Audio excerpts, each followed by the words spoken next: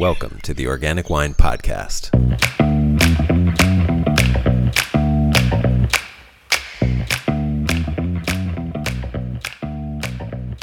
From South Central Los Angeles, I'm Adam Huss. Thanks for listening. This episode highlights one of the new winemaking teams that are part of the Southern California wine renaissance. Herman York is the brand new winery that is a partnership of three young gentlemen, Dustin Herman, Garrett York, and Taylor York. They all originate and make wine from a part of California that is often both overlooked and unfairly maligned as a wine growing region. That is southern, specifically inland California, the high desert. They are using their intelligence, passion, and loyalty to their corner of the world to prove that delicate, interesting, and delicious wines can be made in the desert.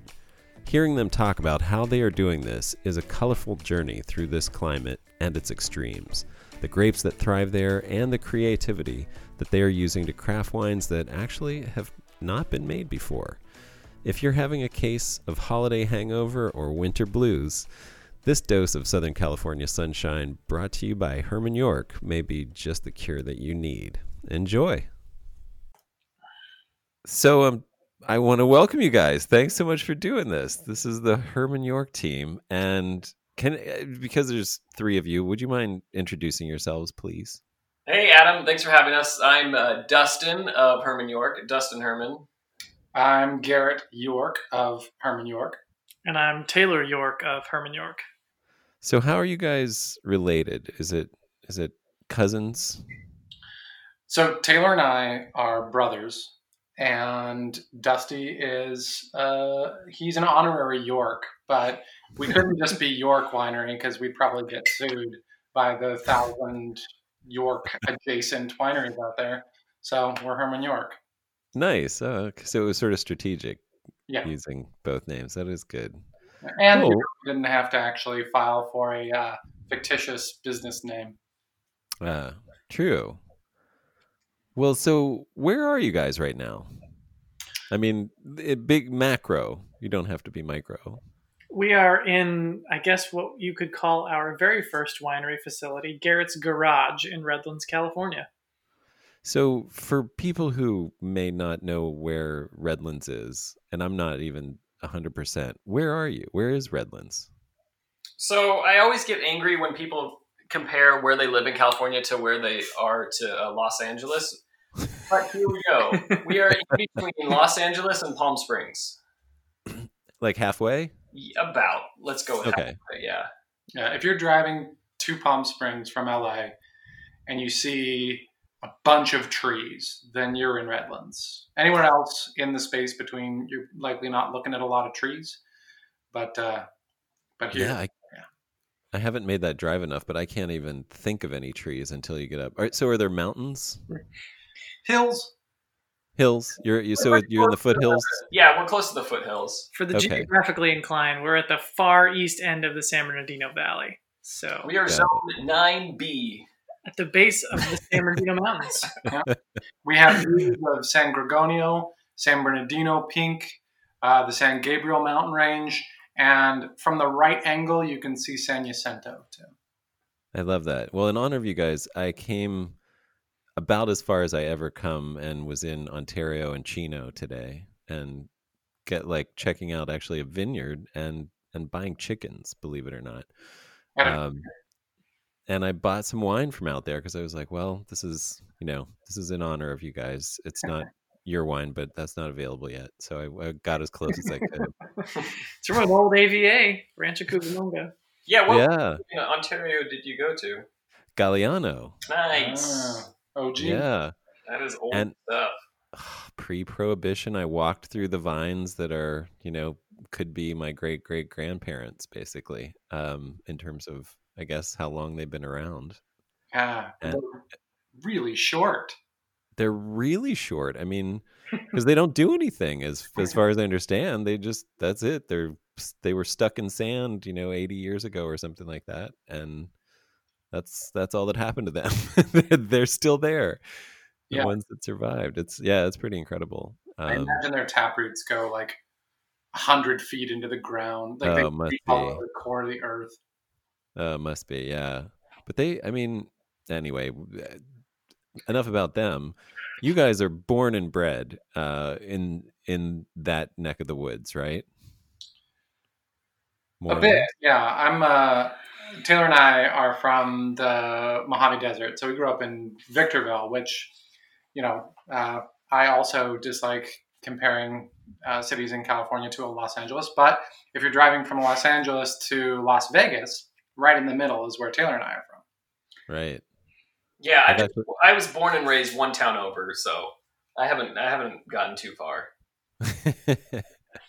So it must be paradisical there if you guys, haven't left, right? I mean, it's got everything you need, no reason to leave. Yeah, we've all left for a year or two or three and found our way back by choice for the most part. Okay. So what got you into wine? I mean, is it, I don't know, like, what's the story there? I think in our journey of having adult beverages, we found ourselves in wine and found ourselves talking more and more about it. And we kind of landed on that more than anything else. Taylor's a beer guy, so maybe this is just Garrett and I. But he doesn't do that anymore. Yeah. He doesn't make beer anymore.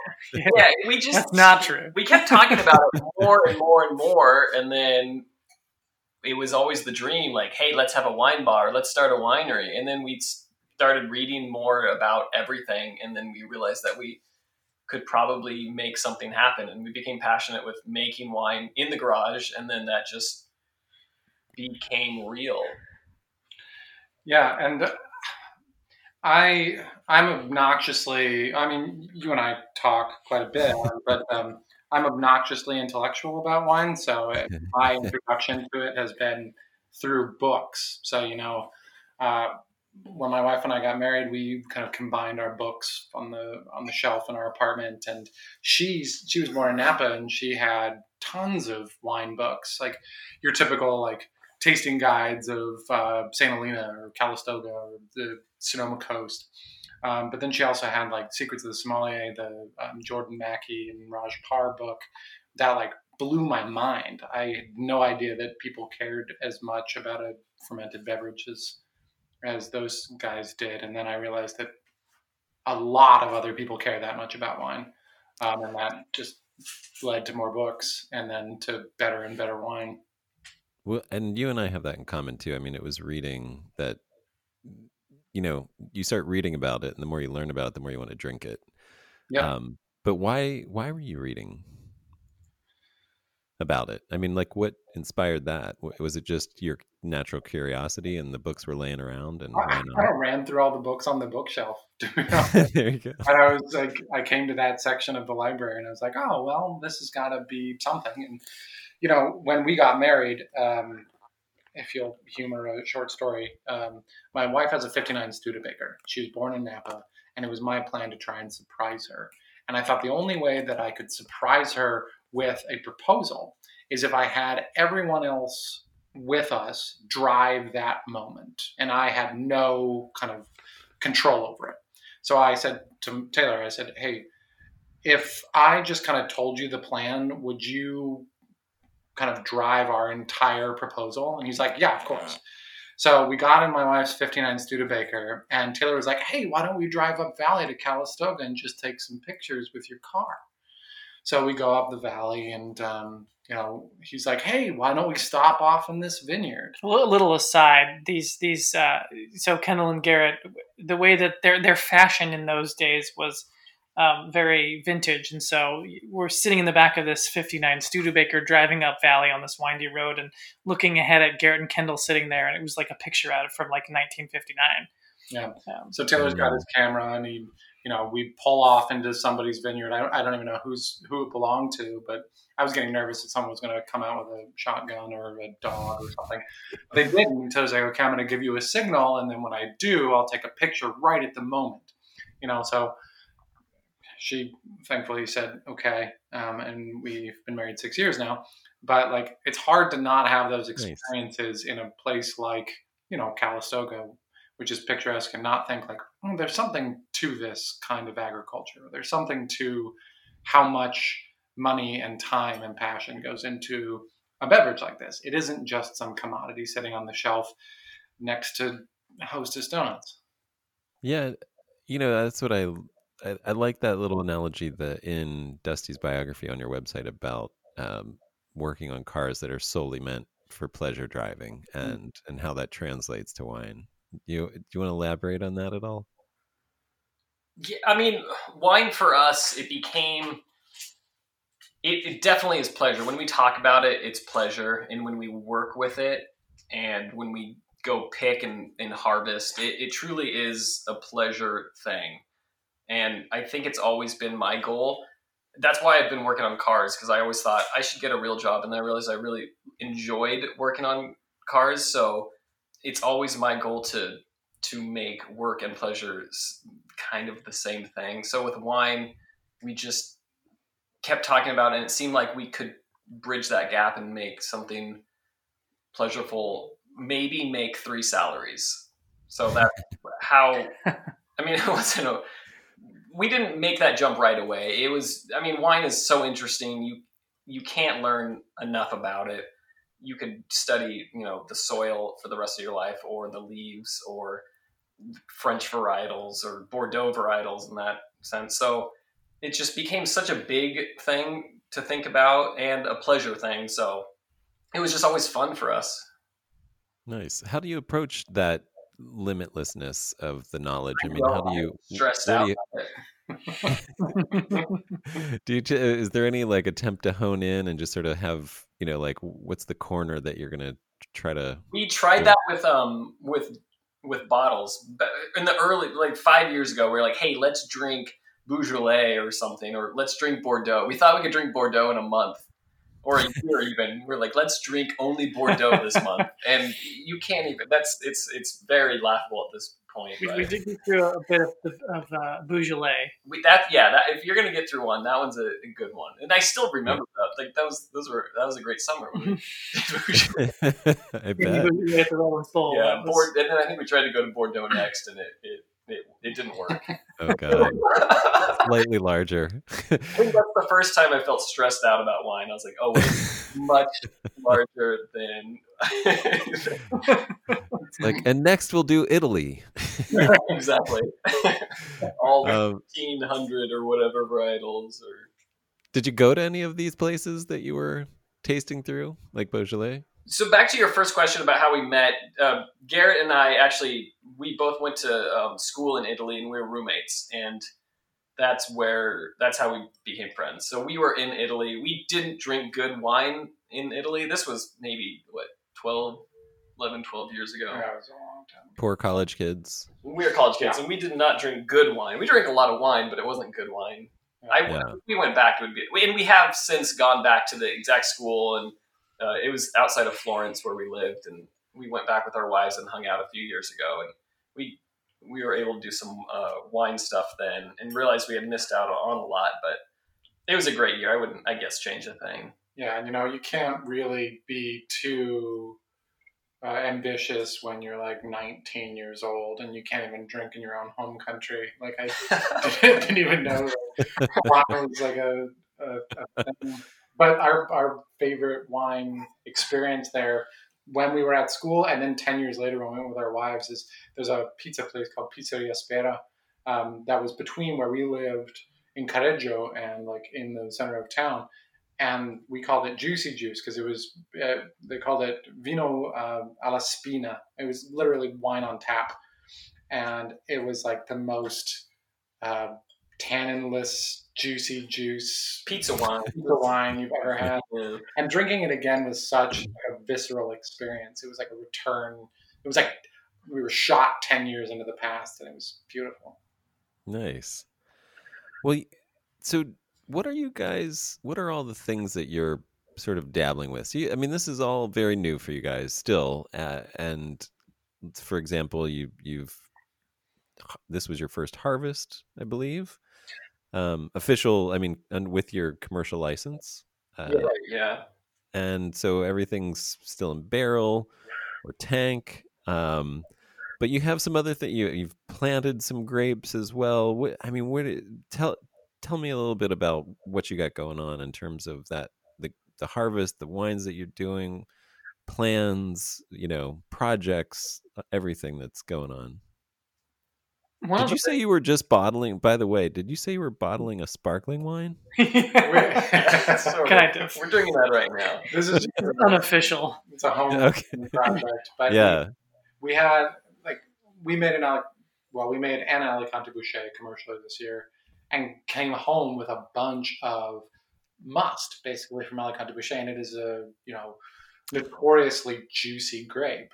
But we pressed it very, very lightly because we made a rosé out of it, and we wanted to impart very little skin color at all because the flesh had plenty, and we wanted it to be a very light color.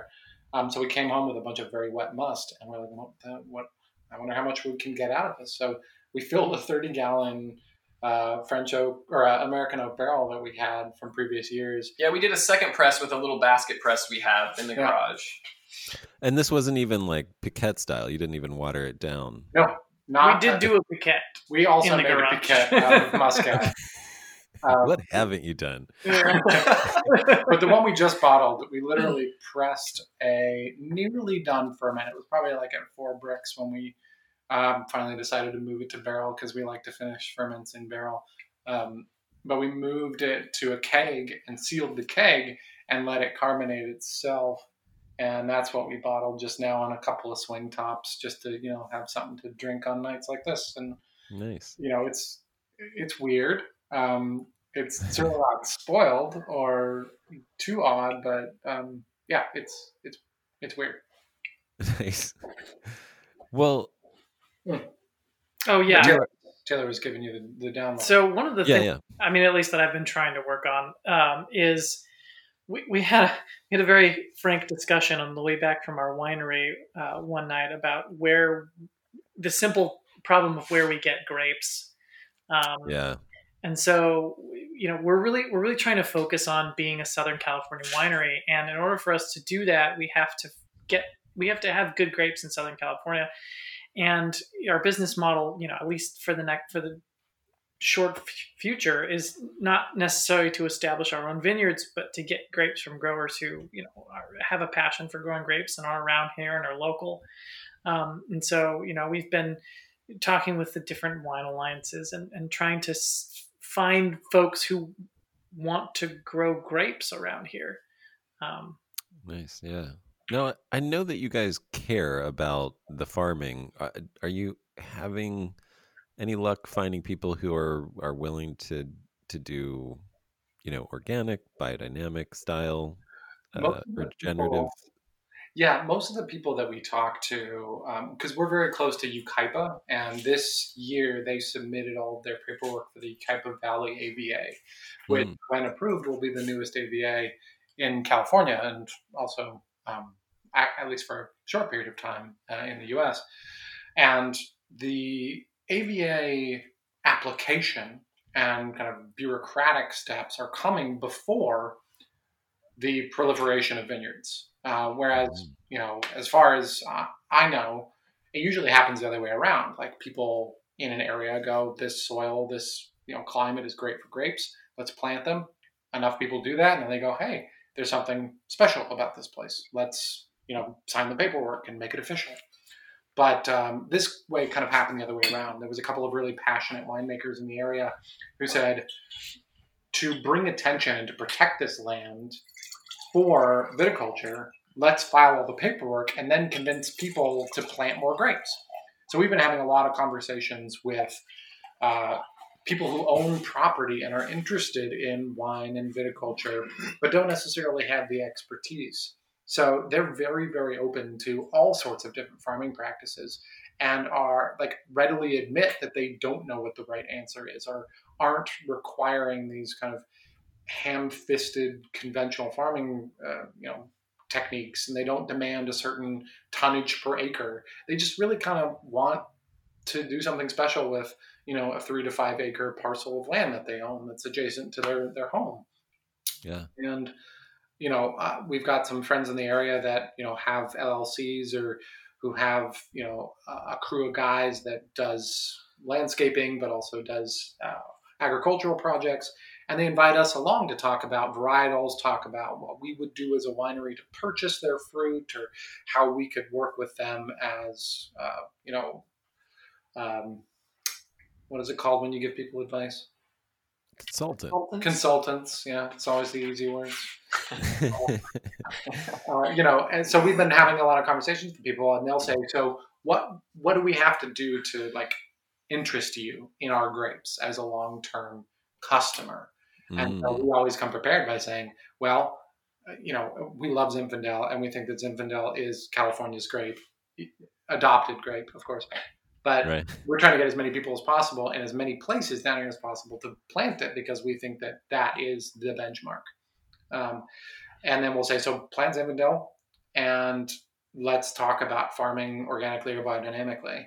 And they go, what's that? But it's never like a conversation ender, or they don't go, isn't that those people that follow like the cosmic cycles and the rotations of the moon? And they don't have that kind of background. So they're coming to it fresh, and they're excited about it. And they just go, okay, tell me what to do. And we don't know all the answers, but what's great about it is that they're open to it. So as consultants, we can find our own consultants and be a force for good in the Yucaipa Valley. That's cool. Yeah, that's a great Probably idea. we're a few years away from harvesting this stuff. So right. Yeah, this is we're playing the long game. The special places, but yeah, and so next year we'll be able to find some good fruit. I mean, that is one of the drawbacks I've noticed for Southern California is like if it isn't just a vineyard that is like 80 years old that nobody's done anything to, and therefore it's organic or wild or feral by virtue of neglect, sort of, it's usually farmed conventionally. There's very few people who are, in the desert areas who are embracing sort of sustainable agriculture. But it does sound like that's changing, especially with people like you guys, pushing it. Yeah, I think that we've worked with, we worked with a couple of people up in Lake Los Angeles. That's where we got the majority of our fruit this year.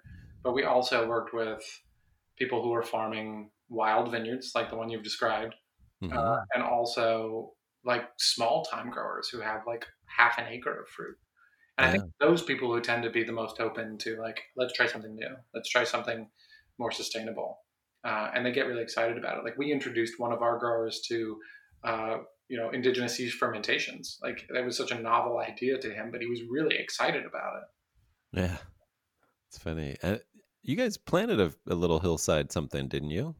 We have a hillside thing, and the gophers are kicking our ass this year. We're realizing that actually really hard. So I think we will expand that. I want to get a control of gophers and figure out that management, and then we'll try to plant hopefully a proper acre up there. Right now it's 100 vines, and we're learning there, and it's Cinsault, which we're also excited about that varietal down here in Southern California. Yeah. So we would like to plant a proper acre of Cinsault. It would be a rough hillside, but I think it'd be a lot of fun. And I think it can make some really excellent fruit. I have to figure out how to not let the gophers just destroy all the beautiful vines. You need to make friends with some California king snakes and coyotes. I think all of those things are up there in Florida. I know. With owls that live there, but nothing. I mean, it's just infested with gophers. Wow. So if anyone has any ideas, yeah, we even have them. Every vine we planted, we put in. We buried it in a cage, like a chicken wire cage. Oh yeah. That didn't even do anything, and that's a lot of work. Yeah. Oh, so, wow. I don't know. Planting like 1,200 vines in mesh, like baskets, sounds like a lot of work, and it didn't even work for my 100 vines. So farming is hard. Really is. Lesson number 1. Let's talk about Lake Los Angeles and what you've made, what you're doing. Let's talk about all of that. So there is a grape superstore in Lake Los Angeles. That's run by someone who's become a friend. And there are 13 different varietals grown over, it's probably 15 to 18 acres under vine. And it is really exciting because this year, the patriarch of the family passed early in the year, and the son of the family became responsible for kind of maintaining some of the contracts with the winemakers in the area who relied on that fruit. And 2019, of course, was like a huge glut of grapes that dropped the price of grapes all over the state. And grapes from the high desert, the Antelope Valley of the California High Desert AVA, don't really command a huge price to begin with. And the pandemic shut down a lot of tasting rooms all over the state and world. So they were not getting a lot of orders. And this was a case of a vineyard basically becoming a no spray vineyard out of neglect because the family was just overwhelmed with all of those realities all at once. Now, of course, this is our first year. We're trying to get our arms around planting, maintaining, purchasing fruit, making wine, going through all the bureaucracy with the TTB and the ABC in the state of California. So it was important to us, but it has become increasingly important to us over the past, year and a half that it be, farmed in a sustainable way. And it just happened to kind of be that way this year. It hasn't been in the past, in full transparency.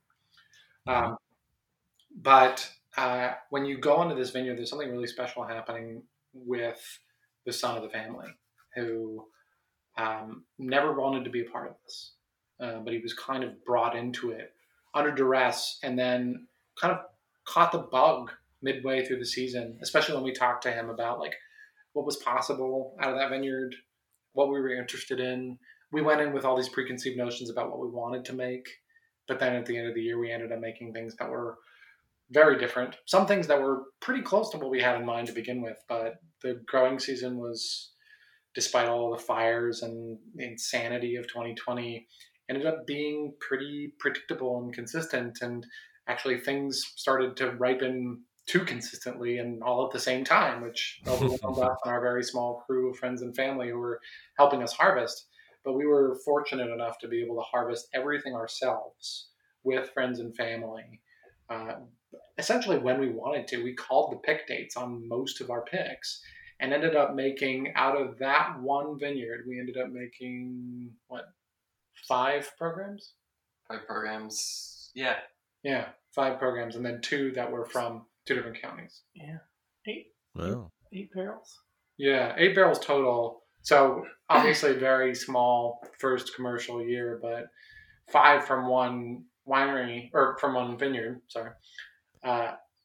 Just because we were so, like, it was a superstore. We were just walking down the aisles and being like, oh, let's get some of that. Let's get some of that. Yeah, it's something that could never happen again. Like being able to be that hands-on and choose what fruit you want, like up to the minute, where it's like, oh, I'm going to throw in an extra, ton of this.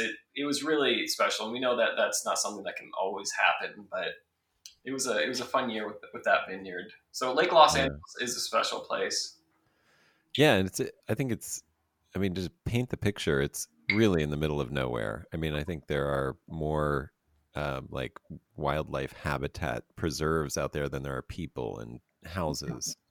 But something that when I started looking into that vineyard a little bit, it called to my attention some geography. If you look at an aerial satellite image of that part of the Antelope Valley, there is this big alluvial fan, a sedimentary deposit that fans out over the desert. And that vineyard is not like in the thick of that. It's sort of out at the edge of the fan where that fan dissipates into the desert at one corner.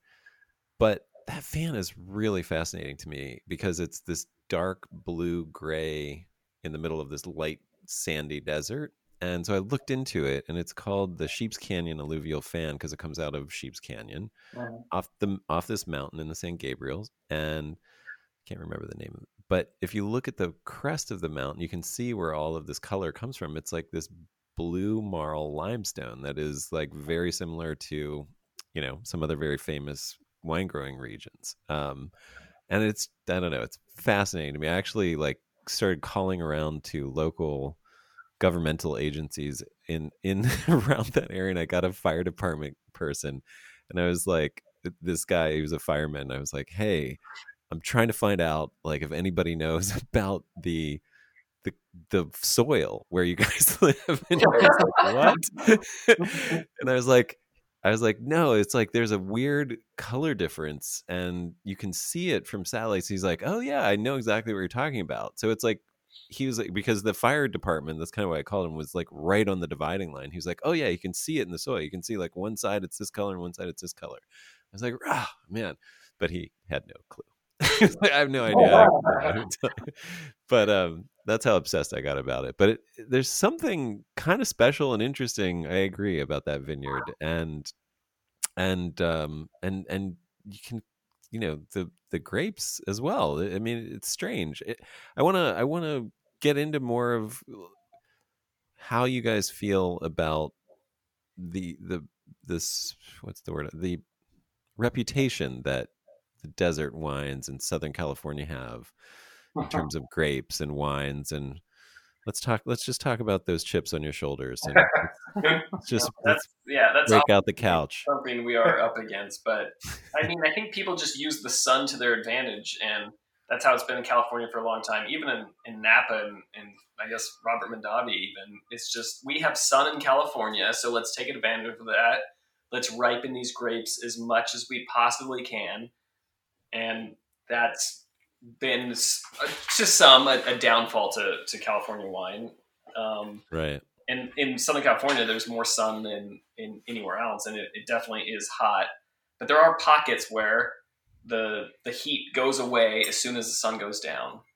So you have those diurnal shifts, and in Southern California, we definitely have that just as much as anywhere else. We're what, 60 to 80 miles from the coast, so some nights you do get coastal breeze. We don't necessarily get summer fogs, but it gets cool, and there's no reason down here you can't get, if you pick right, grow the right stuff. That's another big thing, is growing the right stuff down here. You can pick right, farm right. We think wines can be just as delicate in hot climates as cooler climates, or not even cooler climates, but climates that grow wine in California that are hot, and they're known for their great wine. It's not hotter down here than some places. So, well, and you're talking about a couple different areas. So I imagine like the Redlands area, you guys kind of get the funneled sea breeze at the back of the Los Angeles basin, right? Like 12 down here, it's like 1,000 to, I don't know, 15 or 18, maybe 1,000 to 2,000 in this area. So it's a little bit higher elevation. So that helps with the diurnal shifts. Okay. And up in the Antelope Valley, so that's, I mean, like that vineyard is at like 2,600 feet, or Lake Los Angeles is around 2,600 feet. And then it kind of, the closer you get to the San Gabriels, you start rising. What is that? I mean, you refer to that evening breeze as the Mistral, like a Mistral. Does it have a name, that sort of desert breeze that cruises in? So it depends on the time of year. I mean, in the desert, it's just called the wind. I mean, because it's constant. It never ends. I mean, Taylor and I we wouldn't even say the word wind out loud when we were kids, because we didn't want it to start blowing. Like if there was a moment of stillness and someone said, "Hey, where'd the wind go?" Then it would start. Yeah, but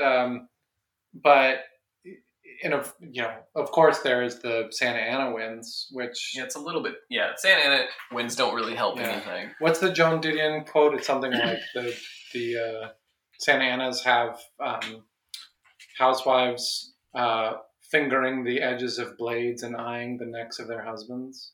That's a real thing. Slouching towards Bethlehem. But that's a wind that is a special to this area, because it's a wind that blows from the desert down the passes. Right. I was going to say it's like the reverse.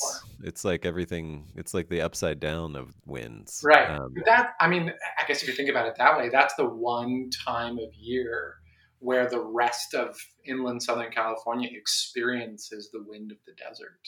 Yeah. Maybe people are just always a little more insane up in the desert. It's not just during that time of year. Yeah. No, we feel it out here. It's definitely, we wish it wouldn't happen. Yeah. Yeah. But the in terms of like the Mistral, I just, we've talked about this before, but there are certain things that just aren't realities up in the desert, like certain disease pressures, because you just never reach a certain amount of humidity, which is necessary for things like powdery to begin. You certainly reach temperatures that allow for that kind of growth, but you never get that kind of humidity. Right, and oftentimes the daytime temperatures quickly get to over the sort of range that would be happy for mildews too. So you're actually sort of searing them as well as desiccating them. Right. Well, and Dusty and I both just finished I guess we're a little behind the curve on this, but we just finished the New California Wine, the John Bonnet book. And he talks about visiting, I hope I'm not getting the book wrong. I read too many books at one time, but he visits some farmers out in the valley, the San Joaquin Valley, and they're growing these massive vineyards of, I don't know, like French Colombard. Yeah, French Colombard. Thompson Seedless or Madeira, yeah. And they're just putting out like something insane. 20, I think. Yeah, 20 tons an acre. Just something crazy. And he's just like, oh, just put water in the soil. Put fertilizer in the soil. Or not. Just keep watering them and they'll keep putting out. He doesn't care about quality. He doesn't care about anything but quantity and the look of the grapes. But that's not to say that the people that we get grapes from in the desert think the same thing. They're interested in quality and they really care about their vines. But it's just it defies a certain kind of logic to go into the middle of what otherwise looks like a wasteland to the uninitiated. And then come across 20 acres of beautiful 23-year-old vines that are just, as happy as can be. And those vines also are native. They're native yeast population. You wouldn't think, we even thought, like, are these going to even kick off spontaneously? But they really did just as fast as anything else. There's no oak trees around. There's just sagebrush and some yucca trees, yucca bushes. It goes back to, and it really, there's still a population. So the soil, there's good soil up there. There's yeast population. It's just as much as anything else. It's just a little bit harder to visualize it and harder to see everything. But it's definitely there. Back to your point of the perception that desert grapes are inferior. It's kind of in line with the perception of the desert in general, and that's people think of the desert as a dead place when it's absolutely not a dead place. Well, it seems like so. Is there any legitimacy to criticisms of getting the more like raisin flavors or not having enough hang time to develop complexity without baking it?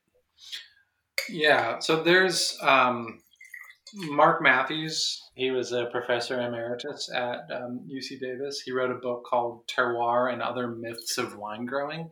It really, have you read that? I've seen that. I've seen a lot of articles written about it, but I haven't read it. And in Jordan Mackey and Raj Parr's second book, The Sommelier's Atlas of Taste, they referred to it. They kind of responded to it because one of his major claims is, terroir doesn't exist. The idea of minerality is absurd because there's no mineral content in wine. So how could you actually taste minerals? And he takes things very literally and scientifically, which, for guys like Raj Parr and Jordan Mackey misses the point. Just because you can't explain it scientifically doesn't mean that you can't perceive of it, sensationally.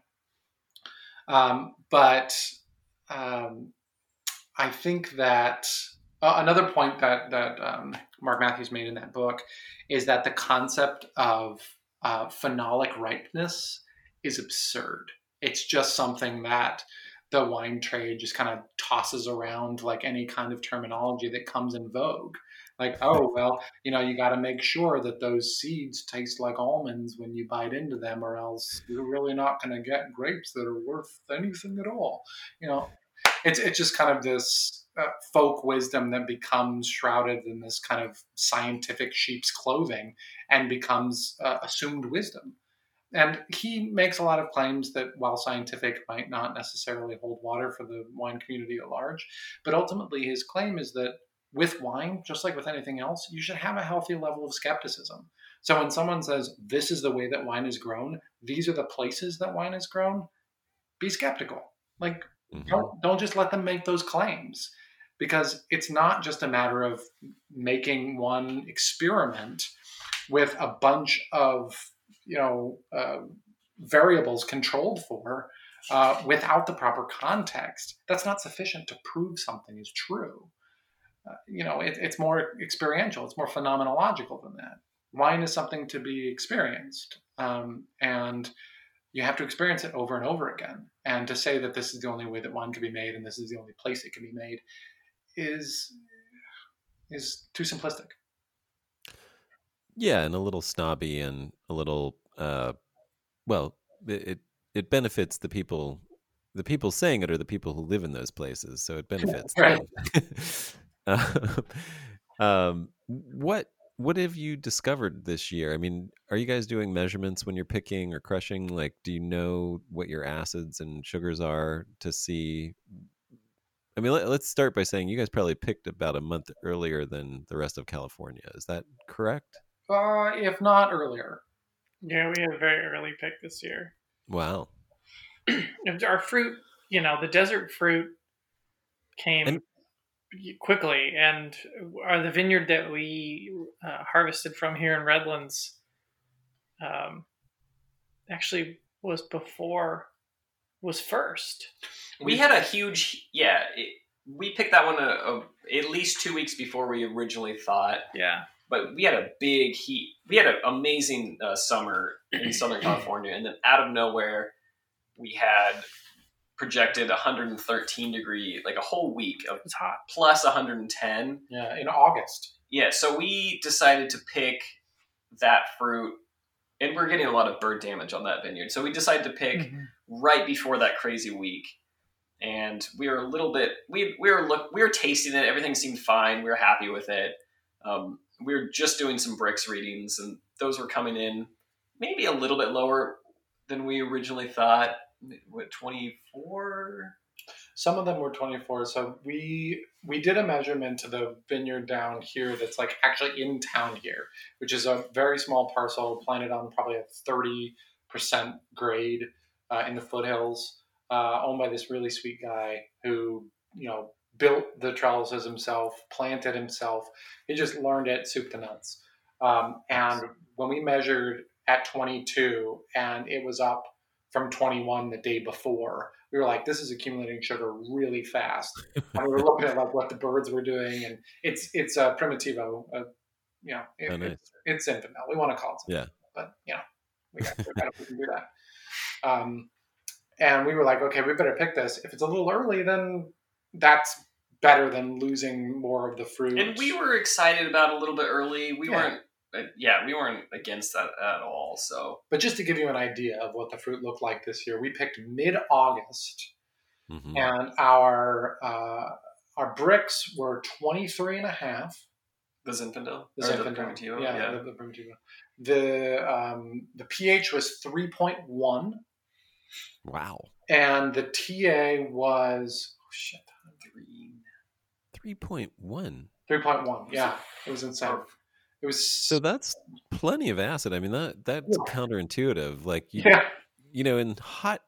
I mean, I'm sure the stereotype is in our climate, we lose acid really quickly. We accumulate sugar and just drop acid. But that's a pretty nice balance. I mean, you could even let that hang a little bit. It's a great wine. We could have let it hang, but when you have that week coming. Yeah. I made a couple decisions based on that week too. Yeah, That was crazy. We were doing so good. It was such an amazing summer. And But we don't regret it. It's a great wine. that one tastes. I think it'll be the best tasting wine. Maybe not the most interesting, but that one is quality is there. That's an incredible vineyard. Yeah, nice. We're hoping we'll have access to it next year. But the thing is, like, it's so small that we'll never get more than a barrel out of it. But it does bode well for the rest of vineyards around here and in Yucaipa, maybe even at higher elevations too, because there's some parts of Yucaipa that are 3,000, 3,200 feet. So they have diurnal shifts of like 40 degrees in the summer sometimes. I noticed something. So here, as we know, we're always learning, but so and I think you and I reacted, you plural and me reacted similarly, probably with a little bit of trepidation about that huge heat spike that we were going to get, and did some early picks because of that. I discovered, and I don't know if you guys found this, but I went back and did later picks as well because I just had to, like, things happened and I wanted more grapes. Picked from the same block. The sugars had gone up and the acid hadn't changed at all. Like, I mean, if it had gone up, it had gone up only slightly. And this is like a week and a half, 2 weeks later. Even after that heat spike, it was almost like when it's that hot, the vines just took a break. They're like, nah, we're not doing anything. We're just shutting down. Nothing to do here. They stop ripening, but I feel like 110. That's a scary. I feel like vines will catch on fire at 110. It's a crazy. When you see a 5-day forecast with that, yeah, it's scary. But you do hear that things will stop ripening, and you just kind of wait for it. So right. Just got spooked. It's interesting to think of what it would taste like if we hadn't. And we like you, we picked fruit after that, and everything was fine. They didn't catch on fire, and the skin didn't melt. So I think they can definitely weather stuff like that. It's just terrifying. Yeah, and I think, oh my God, yeah. It's like varietal is important too. Like we were talking to the guys at Galliano and Filippi in the Cucamonga Valley, and one guy in particular, Filippi, was like, "Yeah, there was one year where we lost all the fruit on all the vines. It literally just like essentially melted off the vine. But the Petite Syrah was the exception, and the Zinfandel. So like varietals that are just like, they're made for it. Come at me. Yeah, that's cool. So what did you guys make this year? That's a great question because a long list. We made more than we thought we would going into it. It was hard to say no. Yeah, so let's oh, believe me, man. Oh, the first pick was the Muscat, right? Yeah, so we also said during the season, like, we were going to champion certain programs because we had so many of them. We were just going to say, okay, there's 3 of us. What are we most excited about? And where is each of us going to, like, spend most of our time thinking about that program? So Dusty's was first. Yeah, so where we call home is like our AP. They were having some problems with some flood damage from a neighboring tenant. So we actually had to pick a week later on the Muscat than we wanted to. So, of course, we're all stressing out. I'm stressing out. I'm thinking it's just going to get nuked. And it got a little bit riper than we would have chose by, like, textbook. Like, what we wanted, it was a little bit different. So we picked the Muscat, and we split that. So we did a skin contact for 7 days. 7 days, right? Yeah. And then we did a direct press on that. So we had a juice Muscat that we're calling, and then a skin Muscat. So those are 2 programs. Next we picked, was it the Zinfandel? Yeah, the Zinfandel was the next day. Zinfandel was the Redlands. This one, the one that came from this small vineyard, and we picked the whole vineyard. We ended up with those pretty insane numbers. And then we had intended to do a Spanish style, a Tempranillo Grenache blend. But when we got to the vineyard, they weren't anywhere close to ready. And so this was where we talked earlier about being able to walk down the aisles at the department store. We kind of had to do a quick pivot, and we ended up making a Viognier Petit Verdot sorry, This is what happens when you have 7 programs in a year. Petit Verdot Viognier 70-30 blend, so 70 Petit Verdot, 30 Viognier, and we thought this is going to be an experiment, but it turned out to be a fascinating wine. It just floral, like candied violets is what we. When it was young, we tasted it.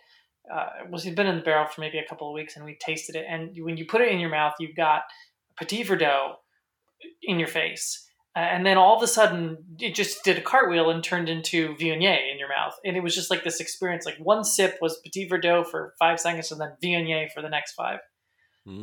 So we're excited to see how it plays out. Yeah, and I love that idea. I'm a big Northern Rhone fan, and I think throwing in some Petit Verdot sounds kind of exciting.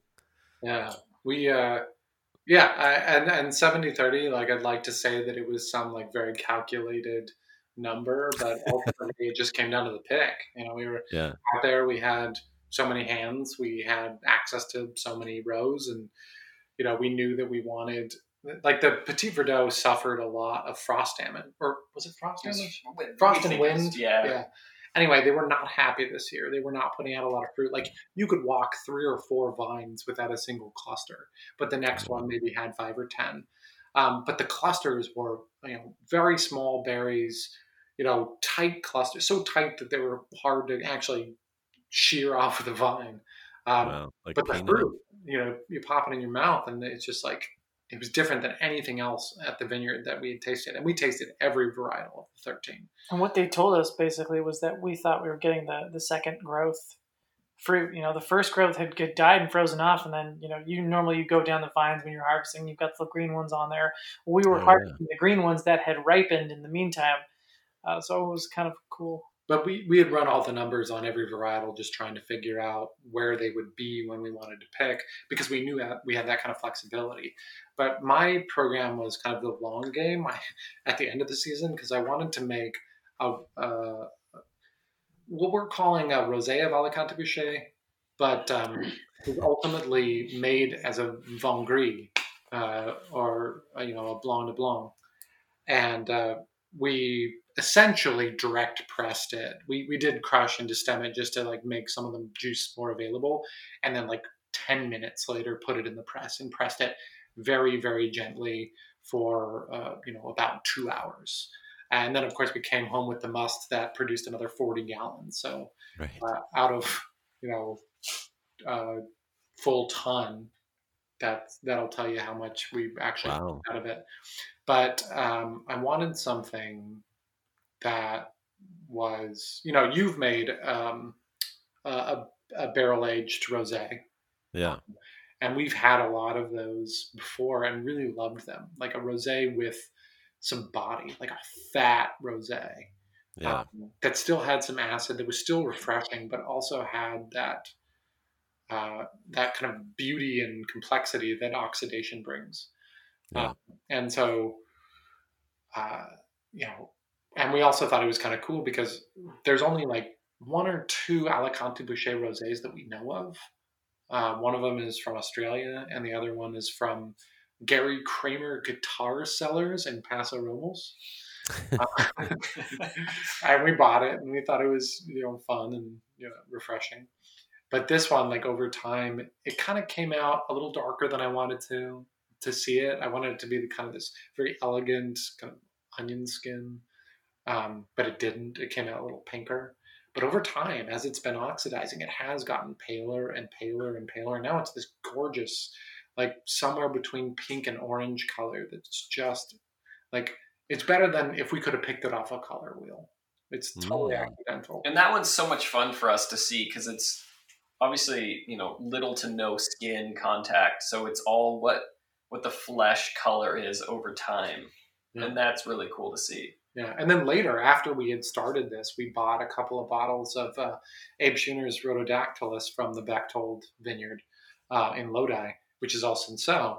But he made a Vin Gris out of that Cinsault, and it's really, really interesting, and we love it. And since then, we've bought many, many bottles.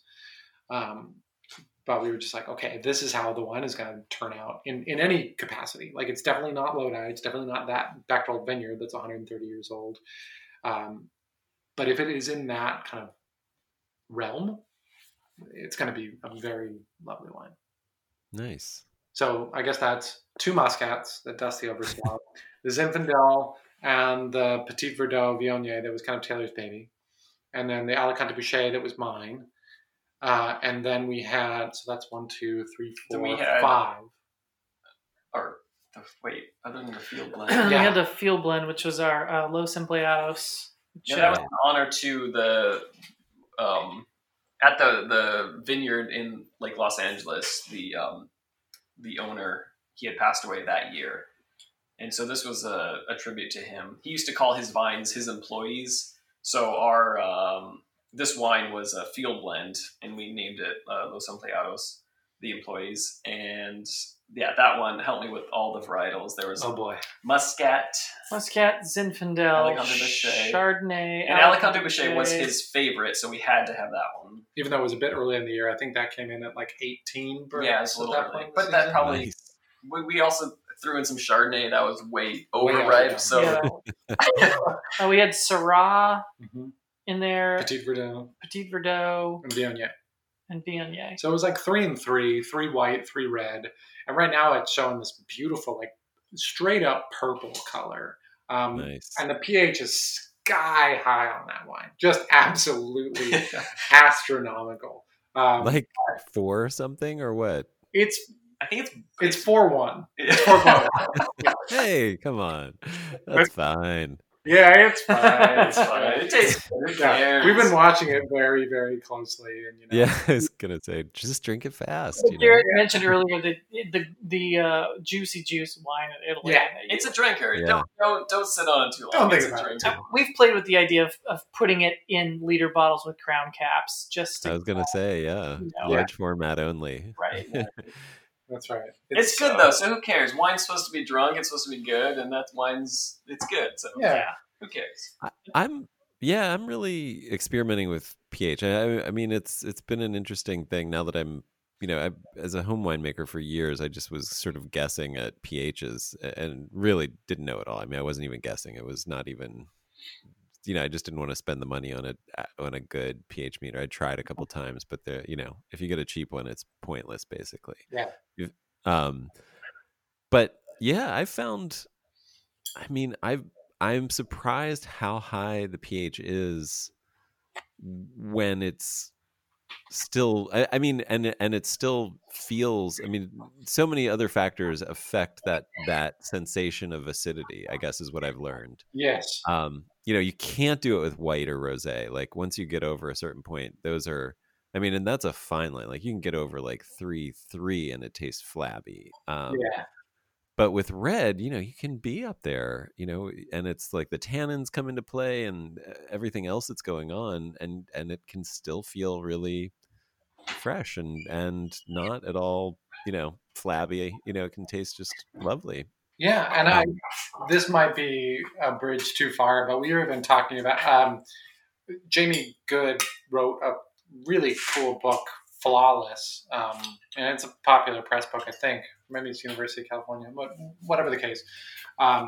He talks about all the different flaws in wine, or like what we would call a flaw. And sorry for all the noise. We just got a chilled bottle, flip top bottle of the. It's beyond chilled. Frozen. What comes after chilled? Frozen Alicante Bouschet, sparkling Alicante Bouschet. No, it's good. It's okay though. Is it too cold? The smell is a little off. I can't even smell it. Yeah. Anyway, so he wrote this book, Flawless, and like there's obviously a whole chapter about volatile acidity, acetic acid, and we've been thinking a lot about that because acetic acid in its own right, like some people go, oh, no, if I can sense any kind of volatile acidity in this wine, it's flawed, it's not worth drinking, it's shot, because we don't drink vinegar, we put vinegar on salads. But there's some people that are like, yeah, it, and the word that everyone uses is like, it makes a wine lifted. It lifts the wine. Like, we get used to only a certain kind of acidity, providing structure to a wine. But a volatile acidity could kind of serve the same purpose in some way. So it requires people to definitely change their definition of what acid, quote unquote, acid in wine is and what purpose it serves. But I mean, if we're thinking about the changing nature of wine, especially thinking about the influence that natural wine has had on, wine at large, VA could play that role, especially with high pH wines where VA is much more likely to occur. Yeah. I mean, I've definitely seen some VA that has been in some very expensive wines intentionally. So it's, I've definitely, I mean, it's a stylistic thing at certain points. There was one final program. Oh, yeah. The one we are all, I would say, most excited about. Yeah. Who wants to talk about that? So you interviewed Abe Schooner, correct? Oh, yes. I know what you're talking about. Yeah. So he oversees some amazing vineyards, and he last year got access to a very cool vineyard that was planted somewhere, let's call it 1910, 1920, pre-prohibition vineyard down in Temecula on a Indian reservation. And he got access to it. We helped him train some of the vines. It was completely wild. No one had touched it. No one had made wine from it for, I don't know, since Prohibition, and no one had irrigated it. And it was proper wild. And the first year, it didn't really have barely any fruit. It's about 2 acres. And during the winter, this last year, we helped him prune a bit. He had a cool crew with him. We met some great people, and this year, tons of fruit came off of it. It's mostly Mission, they're calling it, some Grenache probably, and just this beautiful, weird fruit. And we were able to get our hands on a ton of it. He was nice enough to let us come in and pick our own fruit after he had gotten what he wanted, and making some really cool, let's call it Mission fruit. Yeah, really thick skins, lots of tannins. So interesting because of their bush vines. They're just wild, and the clusters are growing a lot of the time on the ground. You look at a bush and you don't see much, but you pick up a vine and all of a sudden here's these clusters growing on the ground, but there's no rot. They have a little bit of dirt on them, but you pick them up and shake them out, and they're healthy. So it's just fascinating to get to work a feral vineyard like that, and then to make the wine from it. And another cool thing about that is it's re-rooted itself probably at least a dozen times, and every time it roots itself, the DNA changes. And so if it started life as Mission, now it's its own thing, and there's nothing like it, and that's really special. So we can call it Mission fruit, but at the same time, when you say re-rooted, you mean when the canes come down and lay on the ground and put out the ground for long enough, they will root, and then it creates something else. Really? I'm surprised by that. Are you sure about that? It's probably We wouldn't believe it either, but we saw with our own eyes. Like Abe would walk over, like just hanging out. No. I believe that would happen because I mean I've started vines from just sticking canes into the dirt, But I mean, that it changes DNA and becomes something else. I know that happens from seed, but I would be shocked that it happens when a cane roots. So, like, there's both things happening. So there's so many different things happening in these bushes, and has been happening over the last. This is a podcast in itself. That vineyard, yeah. And you've talked to him about it before on this very podcast. But listen to the Organic Wine Podcast wherever you get your podcast. But he would like lift up some canes and go like, look at this. And we would look at it and be like, look, this, vine is, rooting again, where it's touched the surface of the ground. Look at this. And we'd look and it'd be like, this is a vine that looks as if it's grown from the seeds that have planted in the ground under the canopy that's grown over them. So there's Right. so many different things going on. And you Yeah. look from cluster to cluster, and there's no resemblance. You know, some are Right. big, shaggy, loose clusters. Some of them are these like really plump, like clusters. They must weigh like 10 pounds. You know, just massive, massive clusters. Half of them are haven't turned red. They're just Yeah. they're ripe. Yeah, But they're they are green. and you're like, oh, I'm gonna not pick this, and then you taste it, and then you're like, oh, this is absolutely a ripe bunch. On the That's same cluster, fascinating. you've got this dark red grape next to this green grape, and they're Oh, both ripe. They're both ripe. Yeah. That's you know, amazing. You think like, oh, this is all the same vine, but like really, if you take a closer look, there's so many things coming straight out of the soil that Right. are not attached to one another, that are somehow related genetically, but you're not really sure how much. And, you know, like really diving into it and separating them all out and being like, well, this comes from that, would kind of take away from the magic of just like going through. And you look at the bin after we got done, or the bins after we got done picking, and there's gray, there's black, there's red, there's white. There's just, it looks like one of our co-ferments, but it all came Yeah. from the same vineyard. That's amazing. Yeah, and I mean, I was fortunate, I will admit, to get a barrel taste of that, and unbelievable. Like, it tasted like candy. 2020 barrel taste. Yeah, from us. Oh, from ours. I thought you got some of Abe's. I was gonna grill you on how that tasted because I'm so curious. Yeah. No. That's right. Yeah. Yeah, yours. I mean, I'm digging deep through many other tastings since then, but it was memorable. I mean, it stuck out as being. I mean, for something so gnarly and so wild, it just had like these candy watermelon almost flavors and aromas. Like, is it still doing that? Yeah, and then there's like, I mean, correct me if I'm wrong here, but I have gotten from the beginning these kind of dried leaf and like green tea notes. There's definitely some tea that really excites us. There's a dust. Okay. And when you pull the clusters out, there's grass growing in the clusters. There's leaves in the clusters. They're dirty clusters. So you might literally Right. be tasting dried leaves and not Right. Yeah. But we feel like we can taste that.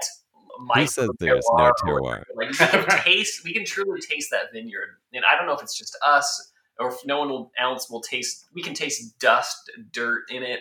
I don't know if it's just us, but I think it's there. Yeah. Nice. I don't know if you do this, Adam, but we definitely just throw a handful of dirt into all of our ferments. Yeah. That terroir. It's funny. I did have I had some Grenache that I was foot treading, and I was like, this is filthy. Like, I don't know what I just had a sense that they spilled the bin at some point in the vineyard accidentally and had to scoop it all up and put it back in the bin. It was just covered, like they had intention. Like, I don't know how it got that dirty unless they accidentally spilled them. Honestly, it might have been not the whole bin, but like a couple picking bins or something like that. But I was like, all right, well, let's see how this goes. I mean, it's nice, clean dirt. Yeah, the stuff that came out, our first, the wine that we did harvest to bottle was our Yucaipa Valley Zinfandel, and when we took it out of there, it was mud in the bottom of the fermenter. Yeah, it wasn't just leaves. It was straight up mud. Yeah, this weird clay, this beautiful clay we could have made of. We'll make our amphora for our next vintage. Yeah, this is the other reason you let things age and settle. Yeah. Get off the dirt. Well, cool, guys. How can people find out more and get in touch with you if you so desire? Yeah. We try to take our Instagram seriously. So Herman York Wine at Herman York Wine is our Instagram, and hermanyork.wine is the website. and it's HERRMANN. Thank you. Yeah, York. I make things complicated. So just Herman with lots of extra letters. And you can get there at either hermanyork.wine or hermanyorkwine.com. So, or hermanwine.com /York. That one doesn't work. Don't try that one. Don't try that one.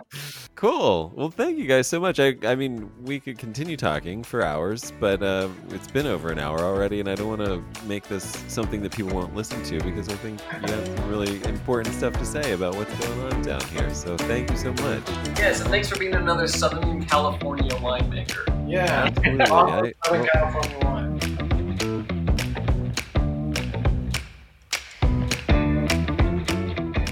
If you value this podcast and would like to support it, just go to centraliswine.com and buy a bottle or 3 of our wines. Centralis is my winery, and I started it to promote regenerative organic agriculture because I believe it is one of the most powerful solutions to some of the most important problems we're facing in human and environmental health today. The website again is centraliswine.com. That's CENTRALAS wine.com. Also, our Instagram is at centraliswine, and you can email me with questions, requests, and feedback at adam@centraliswine.com. Thanks for listening.